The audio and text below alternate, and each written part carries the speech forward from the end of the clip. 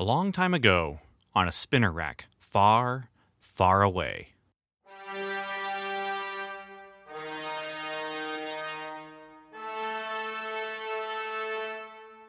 The Comic Book Time Machine presents Marvel's Cosmic Comics, exploring Marvel's licensed sci-fi and fantasy during the Star Wars period.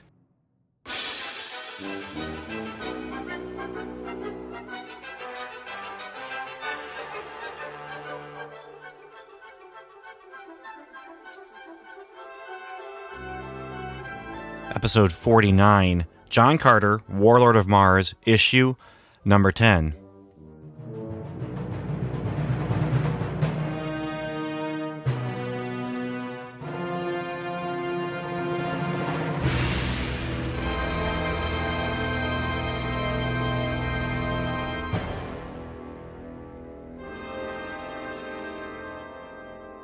Hello, time travelers, and welcome back to the Comic Book Time Machine's sub-feed of Marvel's Cosmic Comics, which takes a look at the Marvel sci-fi and fantasy books that were published during the same period of time that Marvel's Star Wars comic books, that first run, were first being published.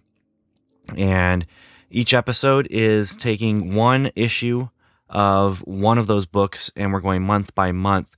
And we always start with Star Wars, and usually we end with John Carter, Warlord of Mars. And so for our coverage of March of 1978, the cover date anyway, we are ending that cover date period right now with John Carter, Warlord of Mars, issue number 10. I'm Ben Avery, a comic book fan, a comic book reader, a comic book writer, and yeah, I think we're just going to go ahead and get started. That's enough introduction. Let's talk about this comic. The cover of John Carter, Warlord of Mars, issue number 10 says, "Is this the death of Barsoom?" Well, no, it's not. But it does say, "You'll be shocked when you read the final chapter of Air Pirates of Mars." And I have to say, there were moments where I was indeed shocked. I was very surprised. I was surprised how goofy the opening was going to be. Not the prologue. There's a 2-page kind of prologue thing that has Tars Tarkas. He is debating within his own mind loyalty to John Carter or loyalty to his people, the Tharks.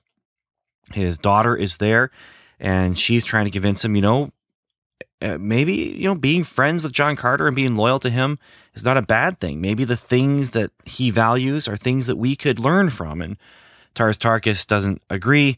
He thinks that, they don't want to lose their way. They don't have senses of humor. They only have, they laugh at only things that are grisly. And they're the greatest warriors, and they should stay that way. And he tells his daughter, you really aren't being very helpful.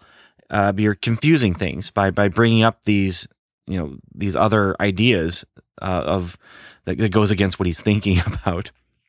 It is interesting. There's some Martian misogyny going on here. As his daughter is talking to him, and he says, "My problems are not rooted in areas where females have knowledge. You concern yourselves with creating clothing and weaponry. I question loyalties and duties."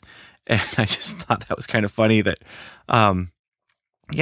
creating clothing and weaponry, it's their own cultural misogyny, their own cultural gender roles that they have there. And this is a man who's being confronted with something that is challenging his culture, that's challenging the way things have always been.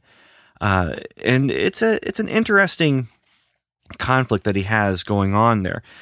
This is going to then this is setting up something that happens at the end where Tars Tarkas decides that he is actually going to have to leave. He's out of there. He has to go back to his people. His loyalty to John Carter is not as strong as his loyalty to his people. And, being the leader of his people, there's probably some validity to that, even if you were a human and not a Barsoomian, not a Thark. But that's pretty much all we get from Tars Tarkas. And you know what? That's great. That's that nice little subplot. It's taken care of. And, we open with it, we close with it, and it's going to be one of those, threads that follows along through the series. I don't know how long it's going to go through the series, but it's one of those threads, and that's nice. But that's not what I'm concerned about. I am concerned about the Air Pirates of Mars. And good grief. As I was reading this, I read the first scene and like, oh, okay. Father, daughter. Oh, by the way, one of the things that she mentions is, isn't it good that you and I know each other? No one else from the Tharks knows their offspring. But Tars Tarkas actually has a relationship with his daughter because she's his daughter. And he knows that, and she knows who her father is. And he basically is like, quit trying to confuse me with the facts. I'm trying to think through things logically, and you're trying to confuse the issue by bringing up, actual details that are relevant to my conflict. And as I've already mentioned, I mean, her arguments really don't have much bearing on his final decision. He is going to leave. Now, that decision comes at the end of the issue. So what happens between that opening and that ending? Well, it's kind of goofy. And as I was reading along, I read the first scene and then I read the second scene, and I thought, that's kind of silly. What's going on here? Basically, a white ape sneaks into John Carter's bedroom where he's sleeping soundly, peacefully with Dejah Thoris. And the white ape puts his hand on John Carter's mouth and then motions with his finger, shushes him. Shh, be quiet. You're coming with me. And John Carter says, but what about my wife? And let her sleep. My master wants to see you. He demands an audience. And John Carter whispers back, who's your master to demand anything? And I don't know why they're still whispering, because they're not in his room anymore. They're actually out in the street. And they go out to a shuttle and they fly away. So, last issue, where we left off, they had this huge battle, this huge Star Wars battle, where they're attacking the fortress. They're blowing up the fortress of the bad guy. And John Carter says it's all done. Dejah Thoris says something ominous. I can't remember exactly what it was, but she's basically saying, I wouldn't be surprised if it isn't. And we find out that the Great One, he is not dead. And that's why we have one more chapter in the Air Pirates of Mars. This is so weird. It's like if you took Return of the Jedi and, Lando and Admiral Akbar and Han Solo and all of them, they attack, they destroy the Death Star, and then after the Ewok celebration, Luke Skywalker, he goes to bed. He's alone, of course, because Princess Leia and Han Solo are together, and Princess Leia is his sister. But he goes to bed, and then a stormtrooper comes in and says, shh, come with me. You need to go fight Darth Vader now. It's just a goofy setup, and I can't tell if this is an intentional thing that Marv Wolfman was just saying, you know what, this is a great idea. It's so different. It's so weird. The bad guy is summoning John Carter to him instead of John Carter coming to him in the battle. Like, that's what they're fighting to do. They're fighting to get, and it's just so weird. Speaking of, I didn't mention who was actually the team that worked on this. And Marv Wolfman is the writer and editor. Gil Kane and the Tribe, it says, are the illustrators. Denise Wohl is the letterer, and Troy Thomas is the colorist. Now, I don't know a whole lot about who the Tribe is. What I've been able to find is that this was one of those groups of artists who would work together. And in this case, I think that this group, calling themselves the Tribe, was a group of Filipino artists. But anyway, the issue is called Confrontation. It is the chapter 10 of the Air Pirates of Mars. And so we are going to get our big climax here, our big final battle, because it is the final chapter. But getting there, like I said, just seemed kind of weird. And basically, John Carter gets into a rocket ship thing with the white ape and then walks up into a cave and then up to the Great One's throne. Yes, the Great One and John Carter together again for the first time. They have been in conflict on and off here for the last 10 issues, but now is the big final conflict, the big final battle. And the Great One reveals a lot. He, first of all, reveals that is his name. It describes him. He is the Great One. He has no other name. He needs no other name because his identity is obvious. He is the Great One. And he is a combination of 5 Barsoomian races with the white apes and the Tharks and the red Martians.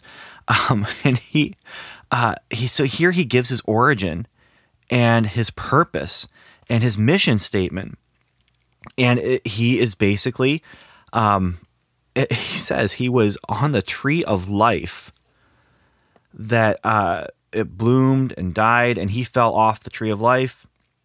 And now his mission is to take Barsoom, take Mars, and restore its ancient glory.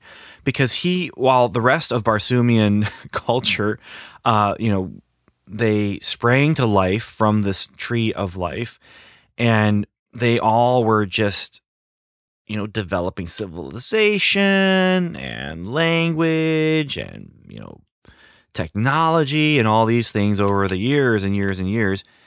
He was stuck on that tree and he was aware of everything psychically. But when he finally fell off that tree, and the impression that I get is, he says, there's branches that were above, and those branches, they had life pods, and then that's what the various races were born of, were these life pods. But there was a cluster of pods that failed to bloom when the other ones had. And those cluster of pods grew together, and each section was from a different race. And so that is how we have this creature here who is all 5 races. And I'm just thinking, what a ridiculous story, but what a perfect story. It just works. I was trying to think, well, how did this guy come to being?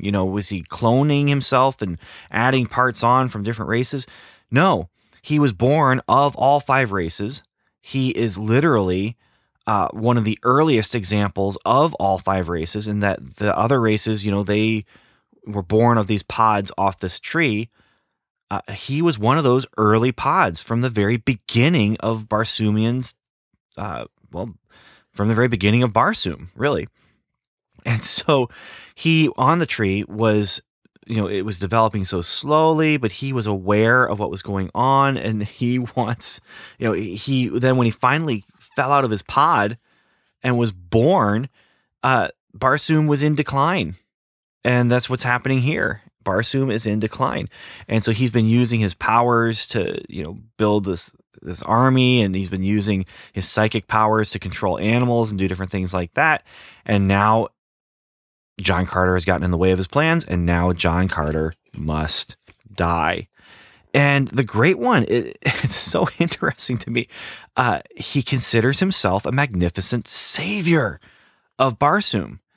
But to do what he has to do to save Barsoom, he has to destroy it. He has to kill almost everyone.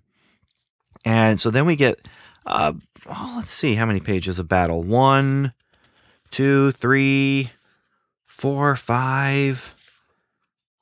5 pages of just punching and swinging their axe and swinging their sword and fighting each other in this cave.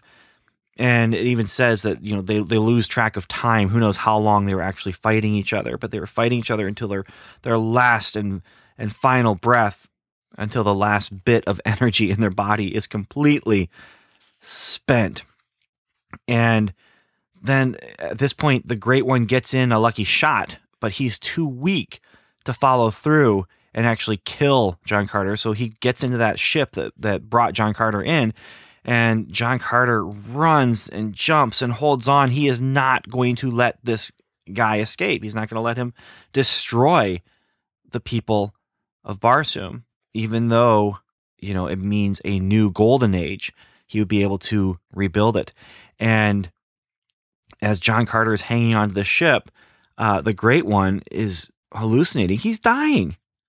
He's dying in the cockpit, and he starts hallucinating and imagining himself running through a primordial Barsoom and finding the tree of life and finding himself home.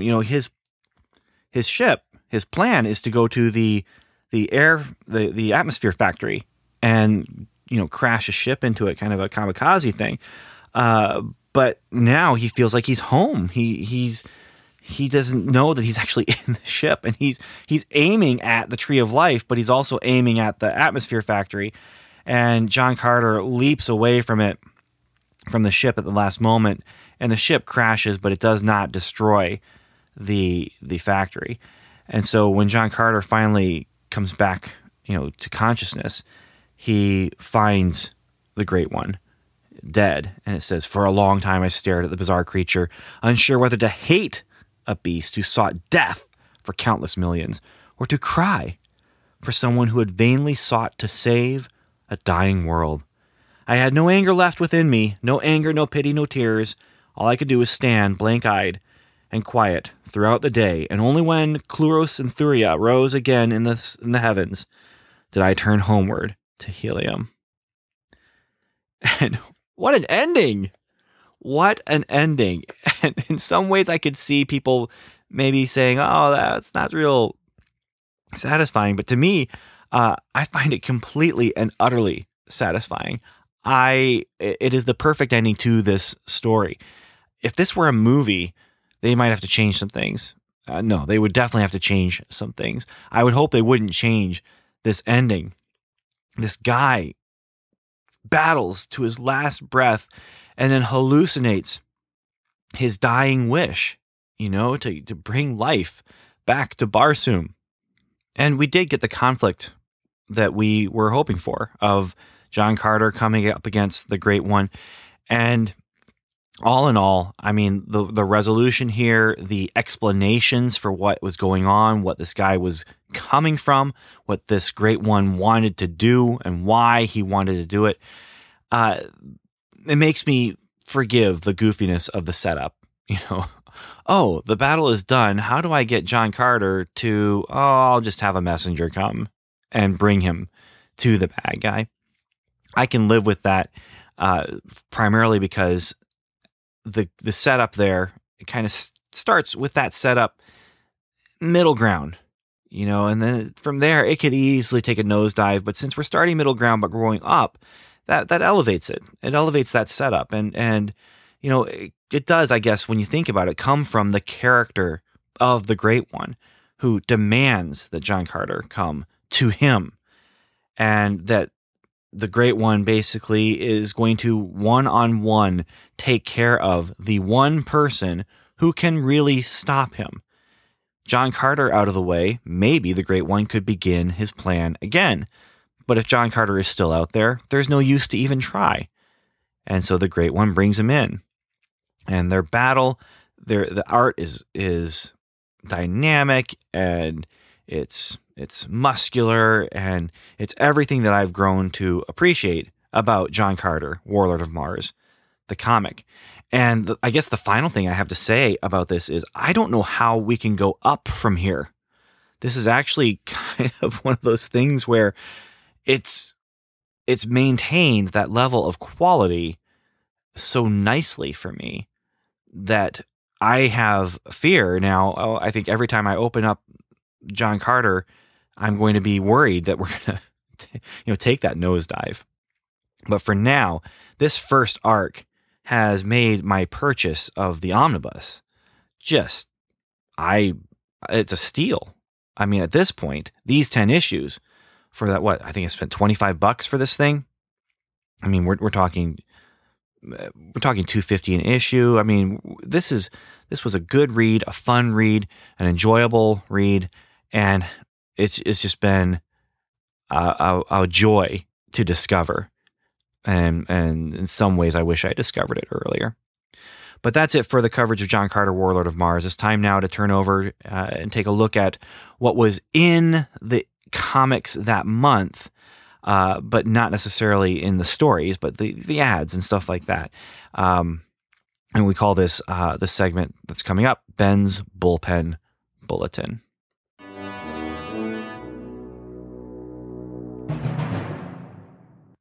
In some cases, the Ben's Bullpen Bulletin really is going to need its own episode. I have some things coming up that I know of But in other cases, it's going to be short, and so that's why it gets tagged on to the John Carter Warlord of Mars coverage, or whatever comic ends up being the final thing to cover for that period.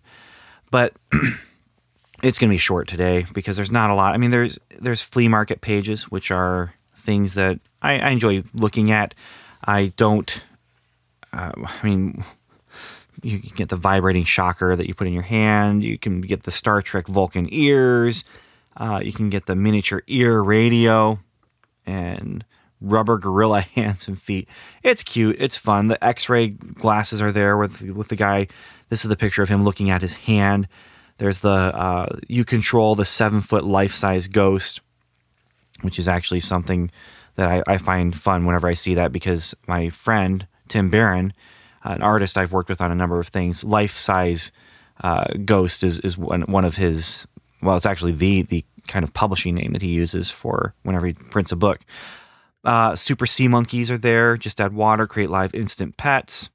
There's Hardy Boys and Nancy Drew t-shirts.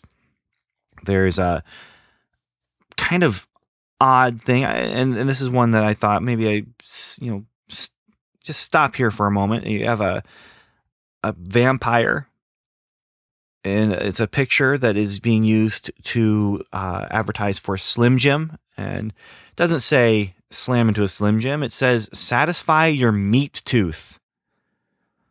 It shows this vampire.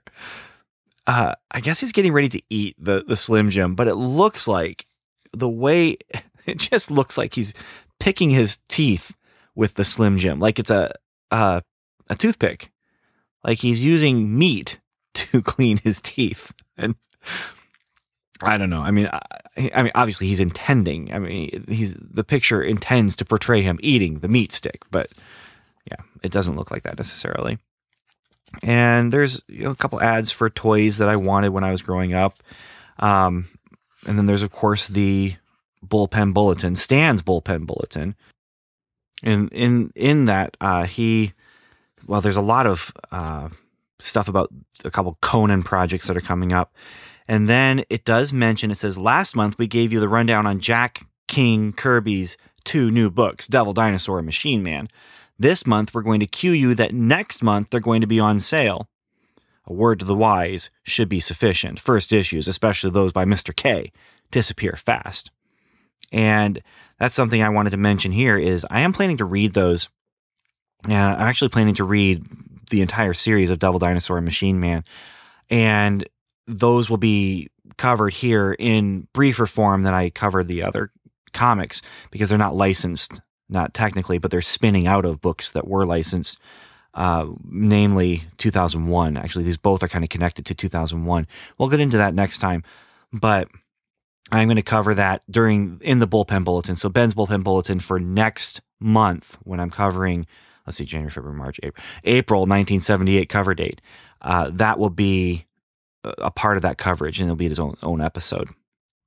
And then there's something else here that I find intriguing.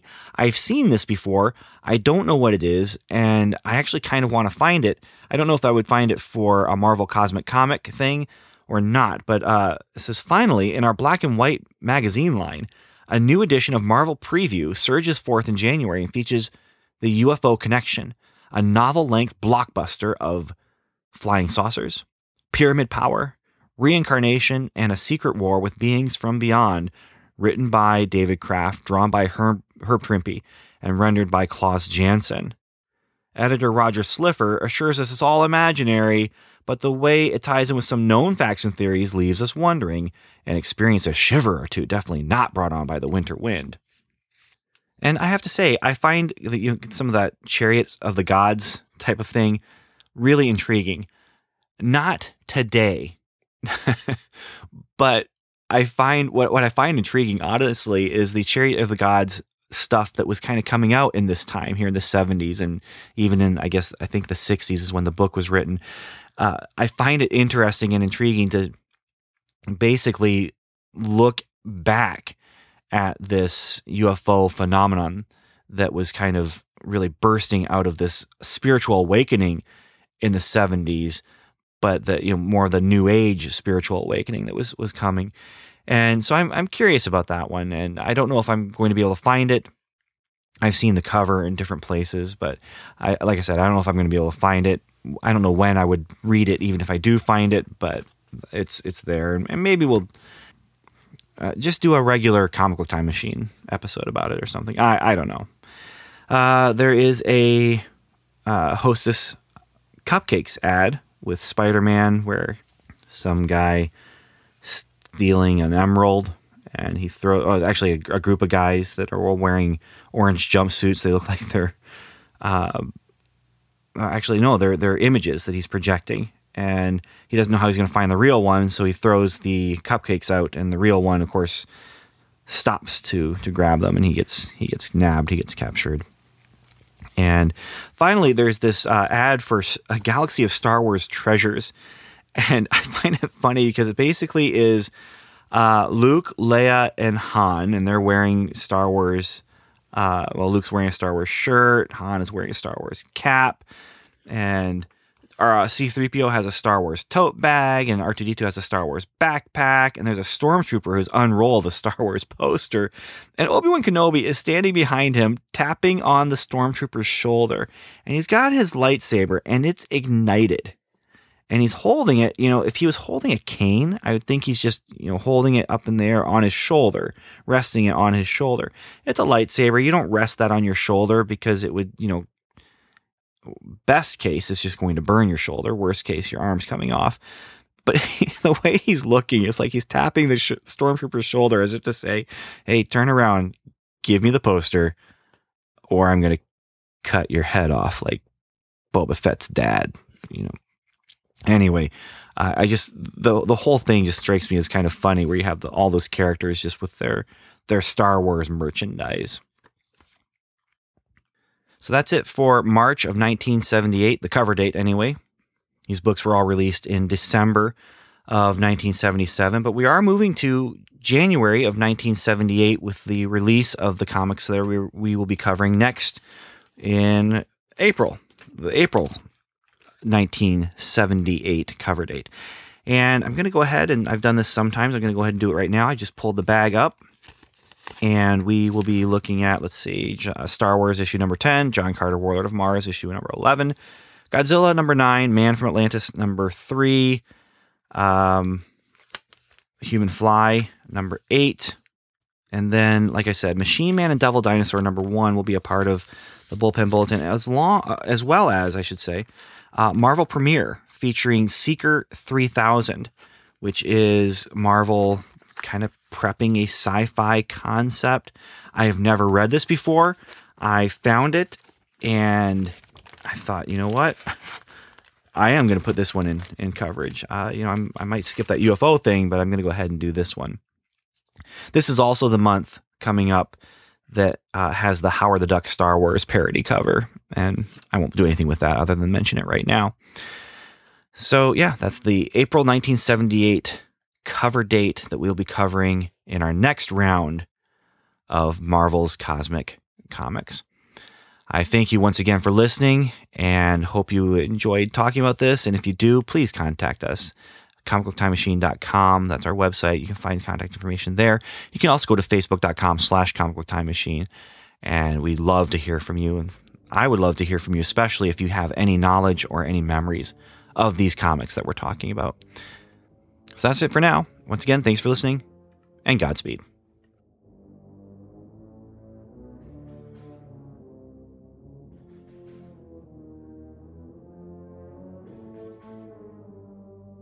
Thanks for listening to the Comic Book Time Machine's Marvel's Cosmic Comics feed. You can find more discussion of many, many more comics like Superman and Spider-Man, What Ifs and Elseworlds, The $6 Million Man and Batman, comics 7 days old and 7 decades old, on our main feed, which you can find on iTunes or at comicbooktimemachine.com. We'd also love it if you join us on Facebook at facebook.com or on Twitter, where we are at Comic Time.